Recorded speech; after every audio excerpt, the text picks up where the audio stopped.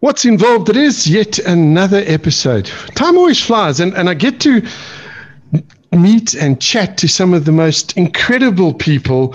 And tonight is just such a person that I'm going to be chatting to. Her name is Lwando Xaso, and I probably got that wrong, but she said she doesn't mind if I mispronounce it. Lwando, hello, welcome to the show. Hi, David. Thank you for having me. How are you? I'm well, thank you. Now, Lwando, you first came to my attention when I was sent a book of yours that you'd written to read, and it's called Made in South Africa, a Black Woman's Stories of Rage, Resistance, and Progress. And when this book landed on my desk, and I try and make a point of if people are good enough to send me books, this one was from Tracy McDonald Publishers, that I read them. But I started to read this book with quite a bit of trepidation because I'm I was born into the apartheid era, the apartheid regime. I've gone through in those days when there was forced military conscription. I like to think I'm liberal these days. I like to think I have grown as a person, but still, sometimes I get smacked upside the head and reminded that I may not have grown as much as I would have liked to. And then this book. So before we get into the book, Lwando, tell me a little bit about you, about your background, and how we got to this book, Made in South Africa. It's always a hard question when people say, tell me a little bit about yourself, because there's so many strands, and within a limited time, you never know which one to emphasize. But I guess in keeping with the theme of the book, I am South African, but I'm a South African who has learned to locate herself within a bigger worldview. The cliche term of trying to be a global citizen, of caring about things beyond just our borders.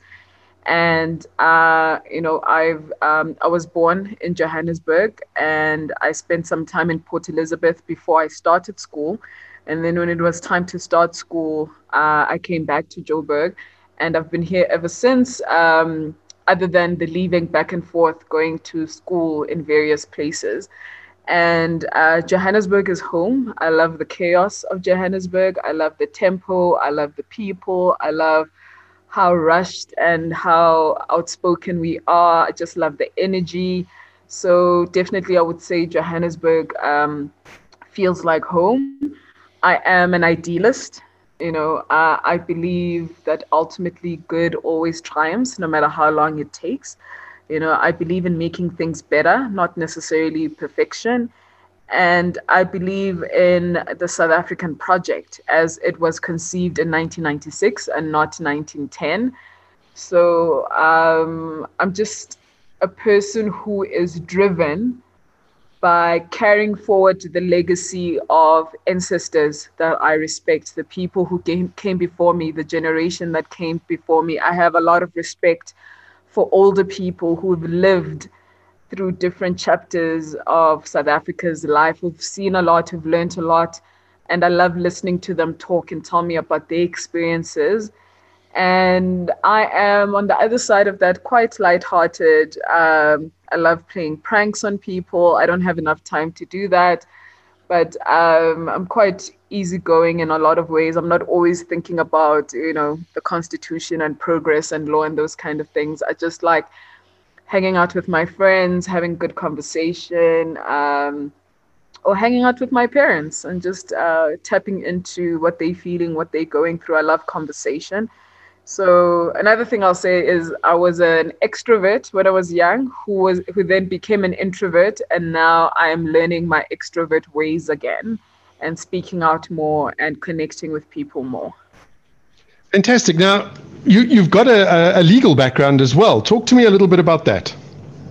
Yeah, so in the book, I talk about, there's a part where I mentioned what inspired me to be a lawyer. So as I said, I was pretty shy as a child, I first started like most children, very extroverted, but then older people will tell you that that's not in a child's place. Children shouldn't say that or do that and that kind of thing. So I just decided to keep quiet. It's the path of less resistance. And so I became an introvert. And I remember when I was about 11 or 12, I'm an only child. So I'd come home from school, there are no siblings to play with. So I'd turn on the television after doing my homework. And there was something quite fascinating on television that really changed my idea of what I could be and what I could do. And I was watching a real life court trial on CNN, and I had no idea who the characters were, but the character that caught my attention in that trial was a woman. It turned out her name is Marsha Clark, and it turns out the trial was that of O.J. Simpson. It used to play during the day. And I remember being captivated by Marsha Clark, how she worked the courtroom, the use of her voice, her authority, how she dressed. She looked like power to me. And I remember doing a school project saying, I want to do what this woman does. And I was told she was a prosecutor, she was a lawyer. I'm like, okay, I want to be a lawyer. And I've never diverted from that. I pursued it relentlessly since I was quite young, and I became a lawyer. All my friends who went to school with me, when they find out, like when we catch up, they're like, oh, so you did end up doing law. It's the least surprising out of all my friends in terms of how we turned out. So I've always known that I wanted to be a lawyer. It started from something superficial, like the O.J. Simpson trial. But as soon as I was, waking up to the realities around me and learning more about our constitutional transition and learning more about people like Nelson Mandela, who were lawyers, who were leaders, and Oliver Tambo and all those people, is that then it became such a deeper meaning of what, it means to be a lawyer in South Africa, and how you can use that as an instrument to expand what freedom means for everyone. So I did my law degree, and then I did my articles at Denays Rates, which today is known as Norton Rose. I then left because I knew that I wanted to go back to school, because I discovered the kind of law that I wanted to specialize in, and that was constitutional law. So I did my master's at UCT, and I was then fortunate to clerk at the Constitutional Court for Edwin Cameron in 2011. And that's when I knew for sure that I want to live my life in service of South Africa in the way that, it can never match Justice Cameron, but in that same spirit. Which, yeah, lofty ideals and lofty shoes to fill. But you know what? It can be done. And if I look at, and I'm jumping now because I got so involved with this book, but just at, the foreword was written by him. And also, you got Cheryl Carolus in there. And,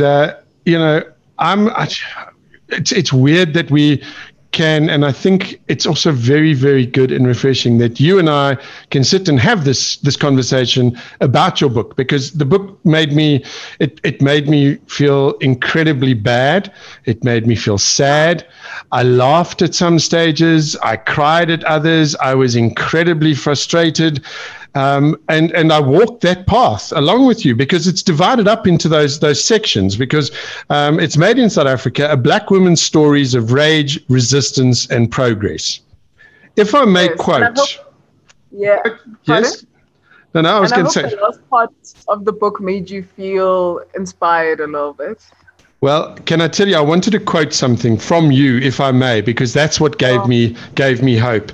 And this is something that Lwando wrote, and it's right in the beginning of the book.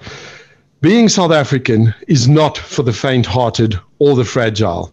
It is a strong and determined state of mind. It is believing in the improbable. It is being challenged and frustrated to your wit's end, but still finding a reason to smile. It is believing that no matter how dark the day, the sun will shine again.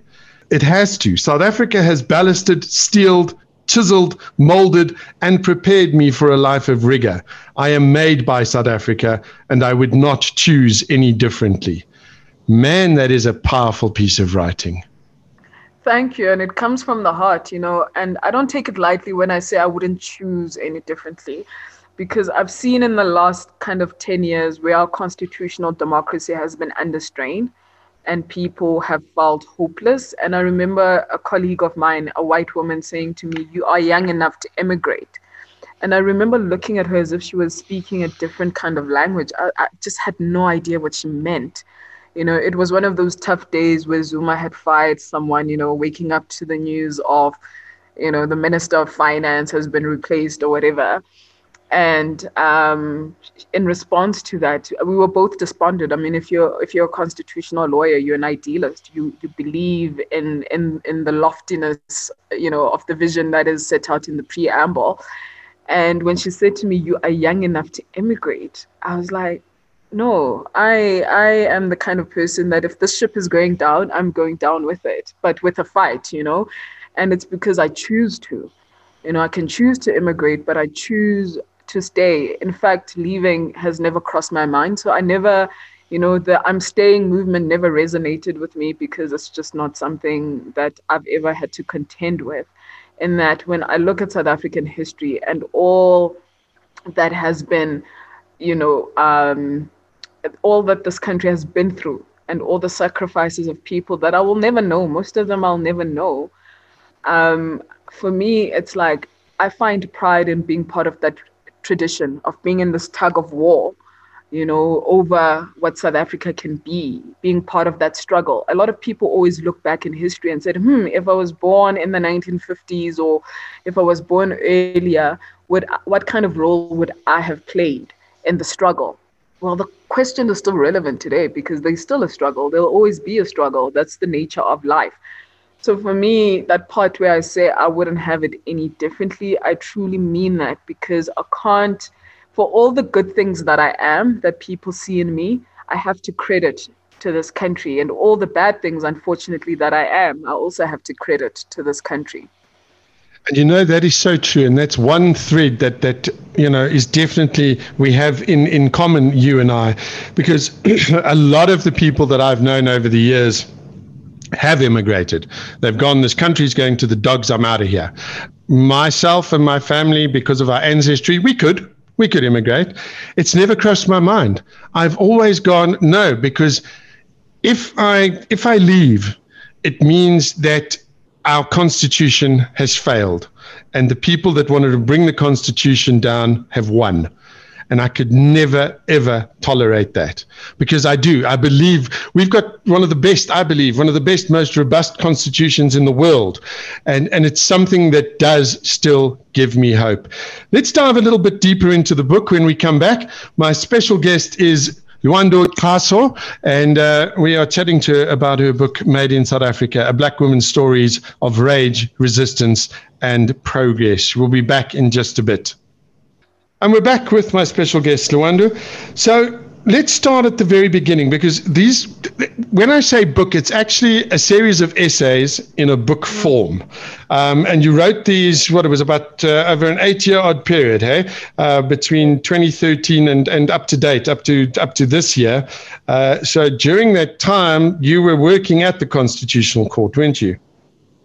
I had just left the court. I had gone back I'd worked for government a little bit. I'd worked for a commission of inquiry for 2 years.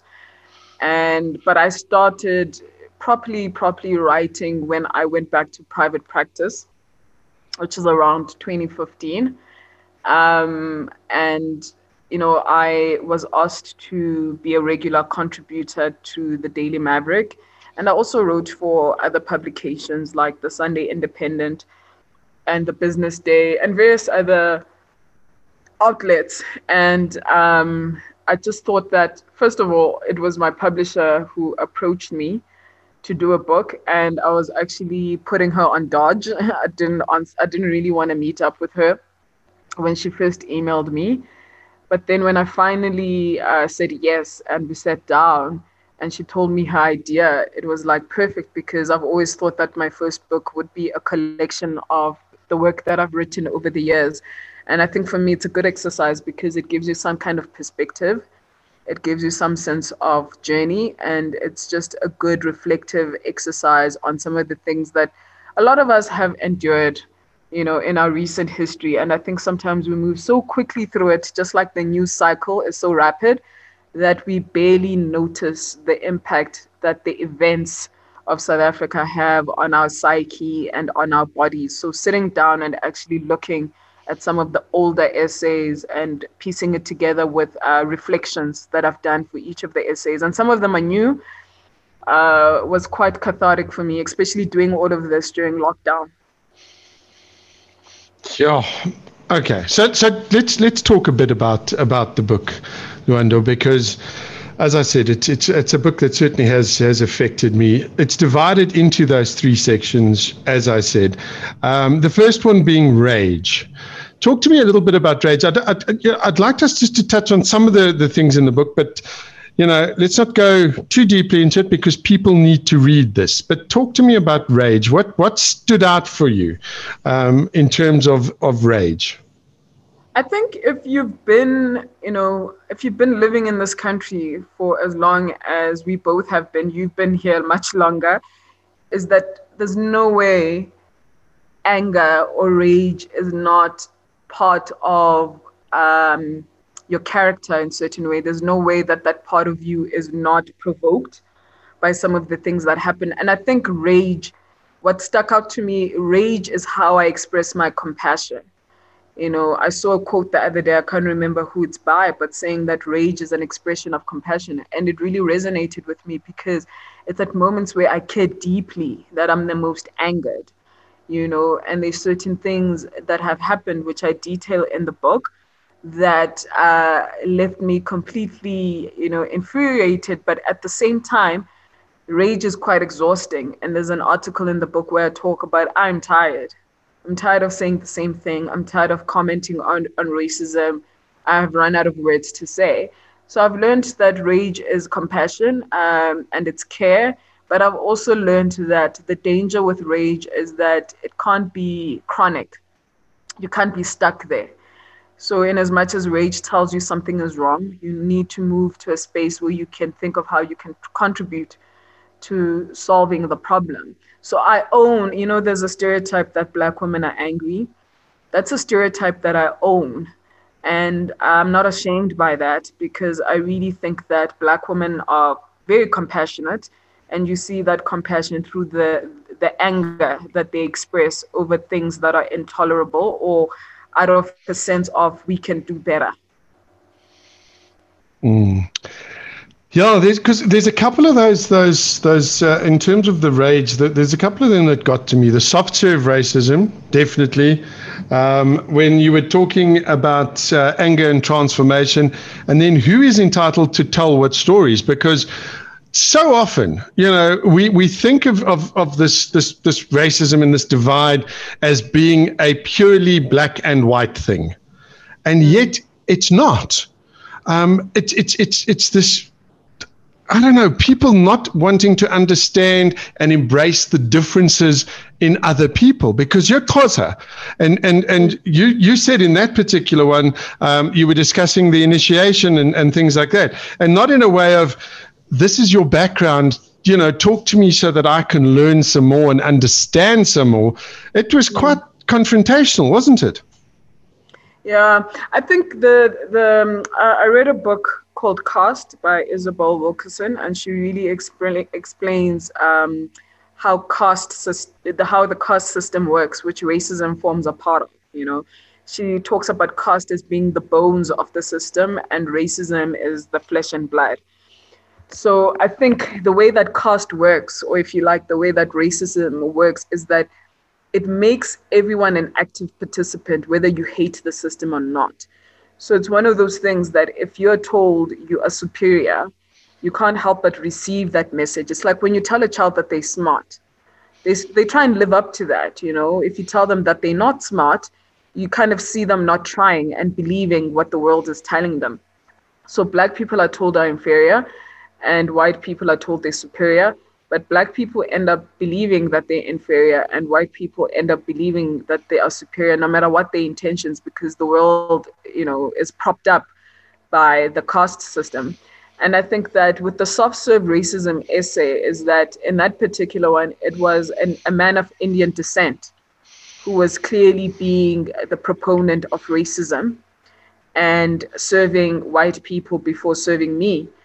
That could be some internalized racism on his side, the acceptance that white people are superior and therefore they need his attention first. It could be born out of fear because he was an older man of Indian descent. So it could be that the patterns of racism haven't quite dissolved, even though we live in a constitutional democracy. And then in the essay that you talk about Xhosa initiation, is that when it comes to, the questioning of Xhosa initiation, it comes from a lot of directions, not only just from white people, but from other cultures as well, who find it problematic that Xhosa people still practice initiation. And the line of questioning has always been about shaming me for being a feminist, for being, a believer in God, and for being educated and progressive and still identifying as Xhosa in the kind of way that, Xhosa is made up of language, culture, practices, ancestry, and so many things that for me, what makes me angry is having to defend who I am and explain it to others.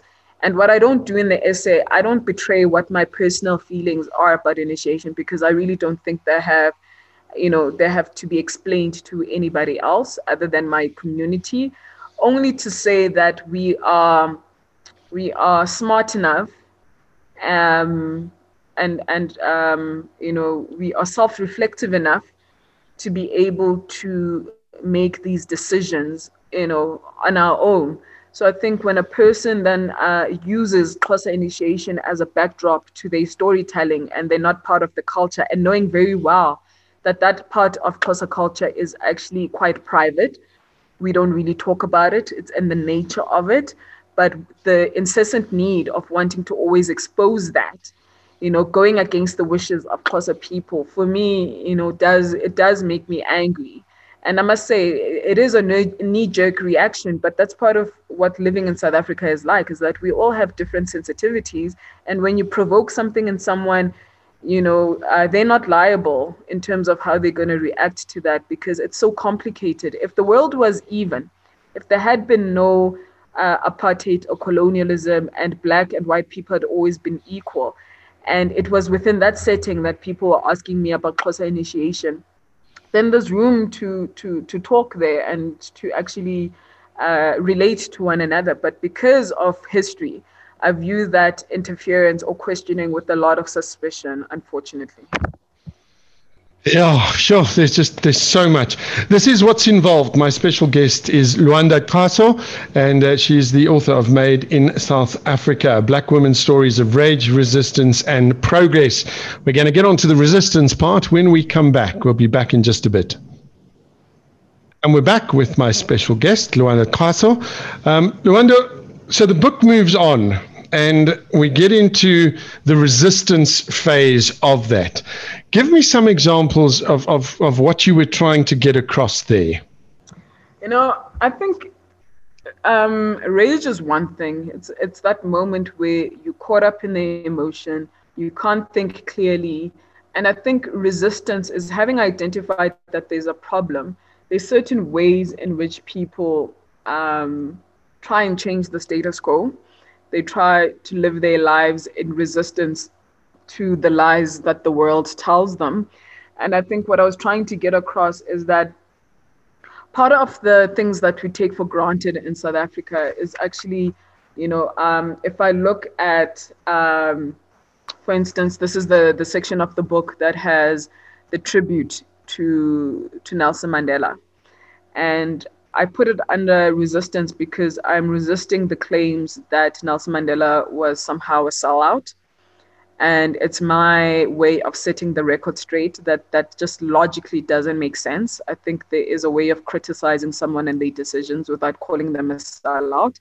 That's just taking it a bit too far, and it's unsubstantiated.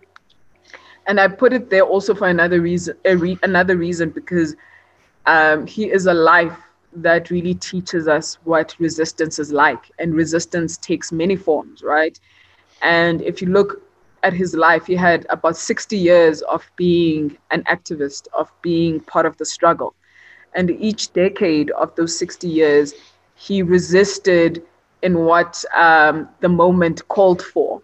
So there was peaceful resistance, there was defiance, there was armed resistance, there was negotiating, and then there was actually leading a country and a country in transition. So for me, resistance is about how, even if we don't make the kind of progress that we intend to make out, but how the decisions that we make on a day-to-day basis is about, you know, resisting being overtaken by the ills of the world. So one of the personal essays that is in Resistance is about Serena Williams. So there are some Americans in this book. There's some Barack Obama, there's Serena, and there's Beyonce. And I think being South African is that you are influenced by the rest of the world and some of the icons that we see. And I talk about Serena Williams because my body has been compared to hers, you know, being a tall Black woman who's been quite athletic. And I remember hating myself, you know, physically. And I think part of resistance is me taking pride in my body, me divesting from the value system of the world and what the world considers to be valuable, and saying, I no longer want to play, you know, according to those rules. I don't care about your rules and what you value. I'm going to create my own world, or I'm going to subscribe to a version of the world which I think is supported by the Constitution, where I'm valuable being myself. And that's what that essay is about. And then the other one talks about the women of the Constitutional Court and the work that they have done, you know, which for me is a form of resistance against sexism, because a lot of people still think that women should not hold those kind of positions of authority. And also the work that they have done has actually played a role in combating sexism in a legal way in our country by the judgments that they have written. And their mere presence on the court is just a sign of resistance to some kind of old order where judges or judicious people were seen as white male, elderly, you know, that kind of figure. And when you see these four women that I talk about, they really are on the extreme side of that old vision. So for me, that is a form of resistance, that we are a country that has created the institutions that we've created with the kind of characters that we are now coming to see holding positions of power. And then the other one was, you know, I call it the weight of a leader's words. And that was basically in criticism to Zuma. And I felt that President Zuma just never had the words to inspire South Africa. And in so many ways, he was quite self-serving. And part of me starting to write during the Zuma years was trying to give myself that kind of inspiration that I was lacking and that I was so used to from my childhood and from President Thabo Mbeki, who I thought was quite inspirational with words. I mean, he gave us I'm an African. So I started writing because I felt that void under his presidency. And for me, that writing became my form of resistance. And powerful words indeed. Some of those are. I have a question though, Lwando, and we're going to get into progress as well. But deep inside of you, do you believe that it's all going to work out? Do you believe that maybe we can actually be the leaders of this transformation? When I say we, I'm talking about us as South Africans.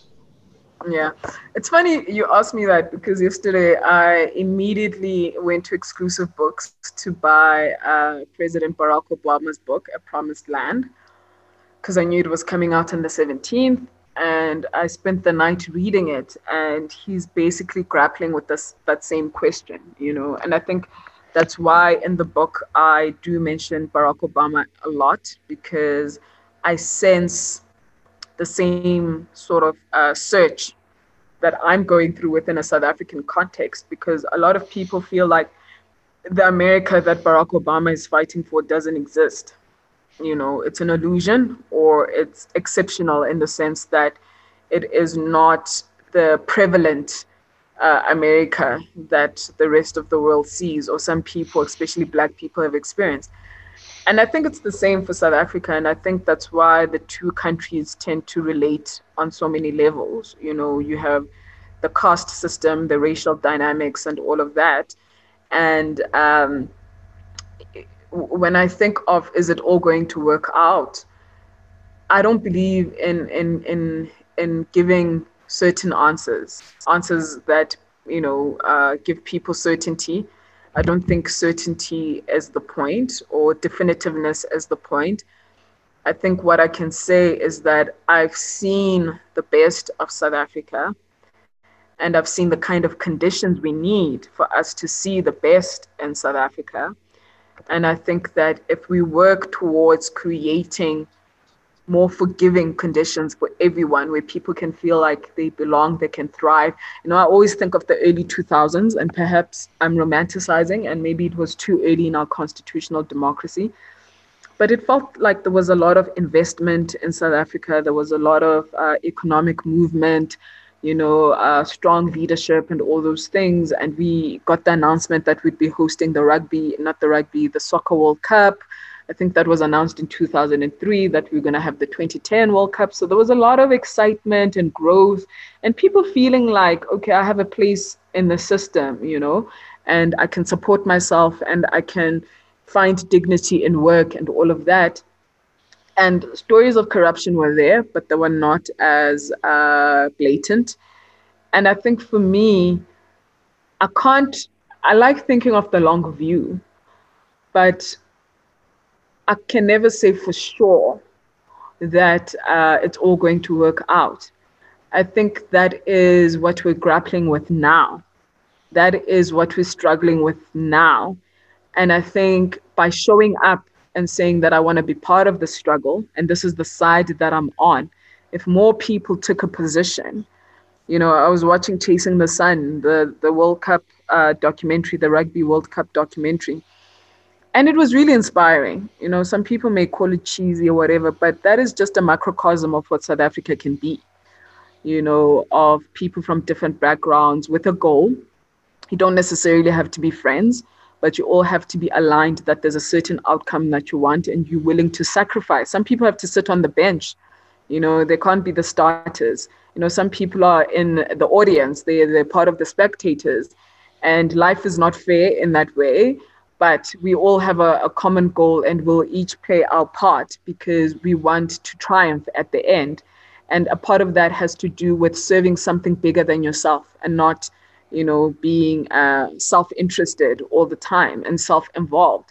So I can say that if more and more people's hearts sort of change in terms of finding inspiration independent of presidents and leaders, but finding it within yourself for your own right, that you can sustain it even in moments where we have a president like Zuma, and you understand the power of the people, and that we are a kind of nation that will not tolerate that kind of leadership. And we didn't. I think we made President Zuma's presidency hell up until the moment he resigned.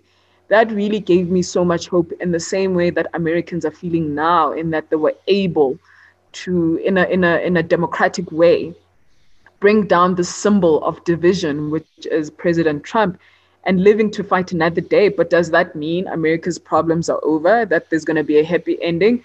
No one can guarantee that, but we can definitely invoke the spirit that it took for us to march against Zuma and so many other things that we've marched for in the past, and to channel that towards the bigger vision of actually, making South Africa work. I think it's an iterative kind of struggle, and we each have a role to play. I don't know how it ends. I have hopes in terms of how it ends. Yeah, I think we all have hopes, and maybe to say we're cautiously optimistic is not a bad thing. This is What's Involved. My special guest is Lwando Xaso, and we're talking about an incredible book that she's written called Made in South Africa, a Black woman's stories of rage, resistance, and progress. We'll be wrapping it up with Lwando when we come back. And we're back with my special guest, Lwando Xaso, and we're talking about her book. We've moved on now, and in the last little section, we were talking a bit about progress. And it's one of those things when we look at our country, at least for me, we don't see progress. We don't see much progress. And it's very, very easy to point fingers and to look at all the things that are wrong with our country. I, for one, am feeling fatigued, and this COVID-19 hasn't helped at all. I am just So tired. You talk about the struggle and the struggle, continuing. And I'm like, yeah, but sure. What part can I play? Can I make a difference anymore? I'm tired. I'm done with wanting, it shouldn't have to be like this. And also, I see still to this day between people such a tremendous amount of fear. And I believe it's that fear which gets expressed as anger. What are your thoughts there? One of the things about, lockdown and COVID-19 that really inspired me is I have a friend of mine who has her name is Mpho, and she runs a food business called Food I Love You. And during lockdown, she opened up a soup kitchen, for the people around her community. And Mpho is not the only person that has during this time made it her business to make sure, that where she can, she will extend herself just to make other people's burden a little bit lighter, just ensuring that they have at least one meal a day, one nutritious meal a day. I've seen countless of those stories, people donating to the COVID-19 fund, people being able to access their patriotism. I work with another creative, Tepo Jeans, and we did a collaboration between the Constitution Hill Trust and Tepo to create We the People t-shirts. And as you know, our preamble to the Constitution starts with the words We the People. And they were sold at Woolworths. And to seeing people wear those t-shirts during this time with pride, and just seeing people being able to swerve, as life was throwing at us all these unexpected twists and turns, and people being able to handle those corners, and not just handle them, but see about other people and where they can help. That's really been, and some of the creative projects that I have seen spring up at Constitution Hill. We've been working with young creatives, trying to create opportunities for them. Even now, as we speak, Constitution Hill is doing a creative uprising workshop. Well, it's a whole week, and these young people, some of them currently don't have jobs, but they are creatives. They have something to give, and finally, there's an opportunity to be able to help Constitution Hill in a creative way, and in a way that could be beneficial for them. So there are glimpses of what makes us great. And I try and focus on those. I try and focus on what I can do in my sphere of influence. And I think that, it's okay to tap out. It's okay to be tired at some point. It's okay to sit down and let somebody else go into the game, while you recover. But I think that I believe in a sense of duty. I really do. I really believe that as long as there are people who are not free, that we all have work to do. And I think that part of it has to be, we have to be self-starters. You need to articulate for yourself what your values are and what kind of world you want to live in. And then on the other column, say what you can do within your sphere of influence to make the world just a little bit better. So I think for me, I've seen overwhelming goodness. Otherwise, this country would have completely descended into the abyss if it wasn't for that. If you look outside, if you drive from, Sandton to Pretoria, there's still law and order in this country. There's some people that break the law, but overwhelmingly people obey traffic lights. People drive cautiously in consideration of others. The world is moving and flowing in a particular way. There's still services that we get and all those things. And there's certain little things that work, but we take for granted. My garbage bin was collected yesterday on time and all those things. So there's a way that the world functions that lets me know that most of us are really committed to an ordered society and to one where life can be better for all of us. Otherwise, we would have been a failed state, would have been annihilated a long time ago. So there is this tension, between two opposing forces. And I think that the last couple of years for me have proved that those who believe in the vision of the Constitution, they're pulling just a little bit stronger. Otherwise, we would descend into complete chaos. And for me, the court is one of the places that give me that inspiration, and it features a lot in the progress part of the book. The court works.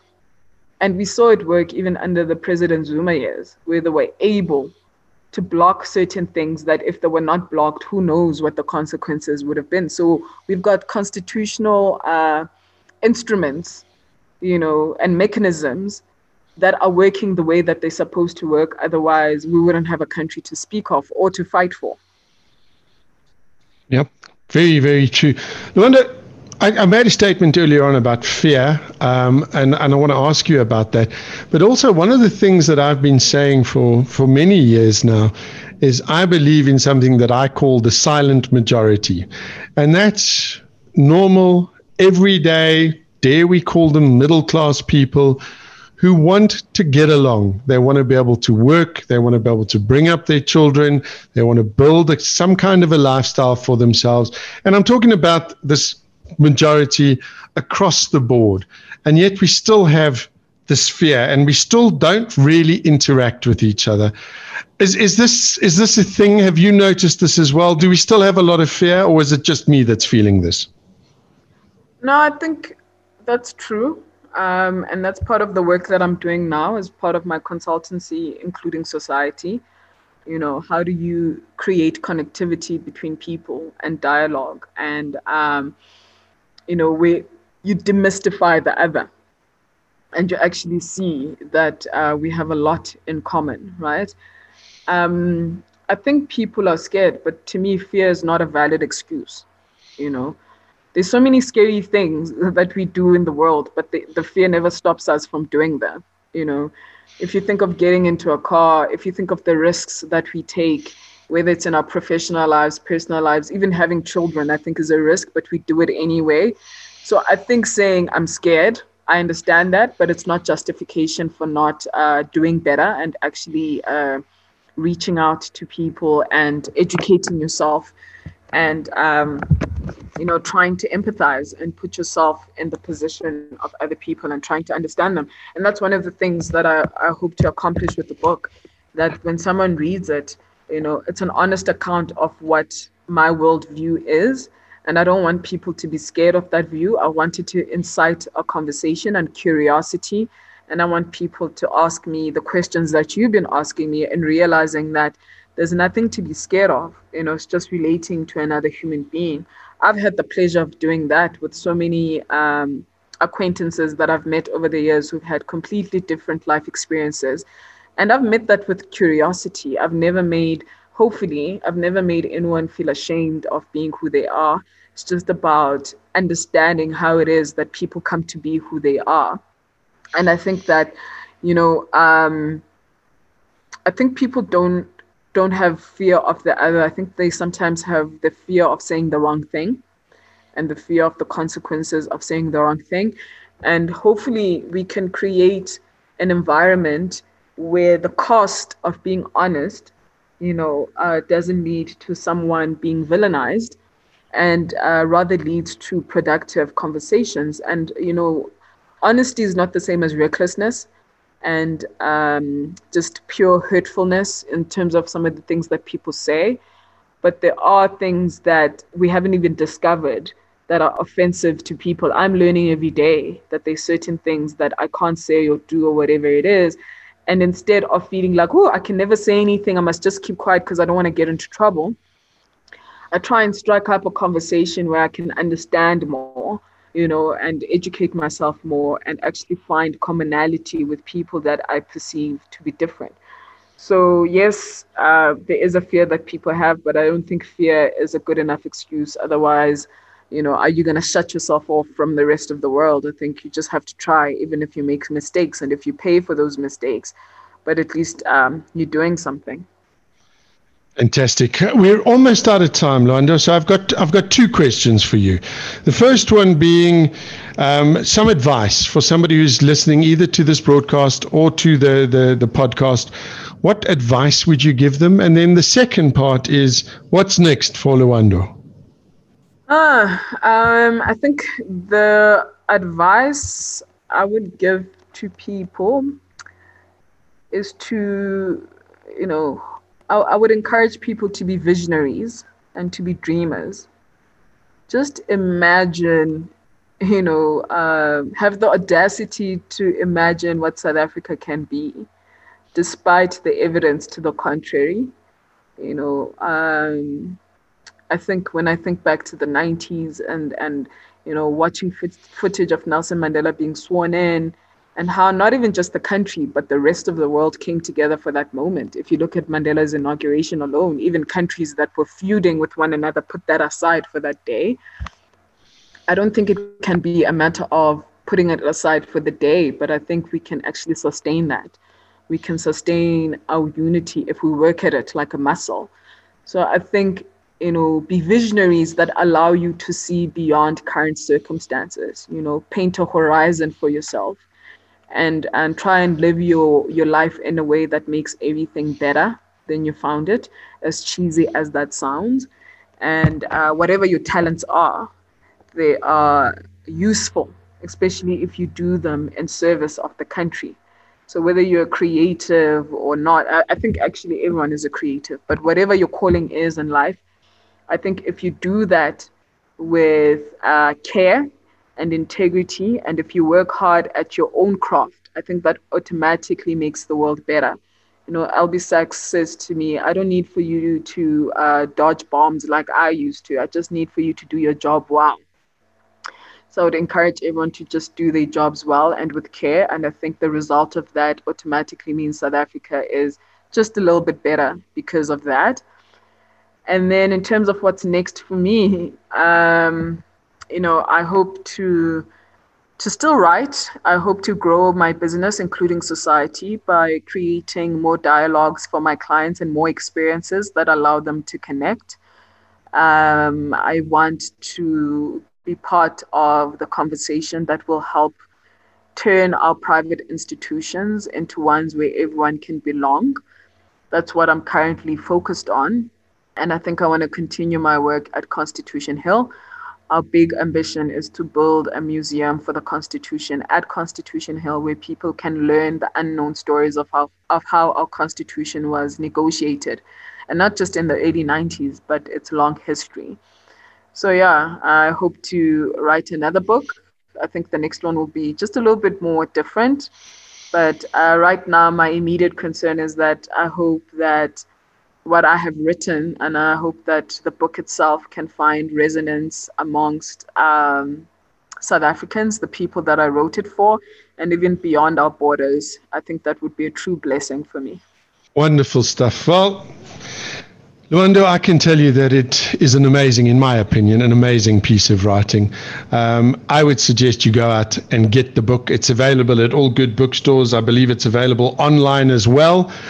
Get the book, read it, and just start off your day and go, what can I do today? How can I make a difference today? My special guest, Lwando Xaso, thank you so much for taking the time out and having a chat to us. I love stories, and I love us being able to tell stories, and hopefully this story will make a little bit of a difference in somebody's life. Thank you so much. Thank you for having me. There we go. That was my special guest, Lwando Xaso, and we're talking about her book, Made in South Africa. That wraps it up for this episode of What's Involved. To each and every one of you, thank you for listening.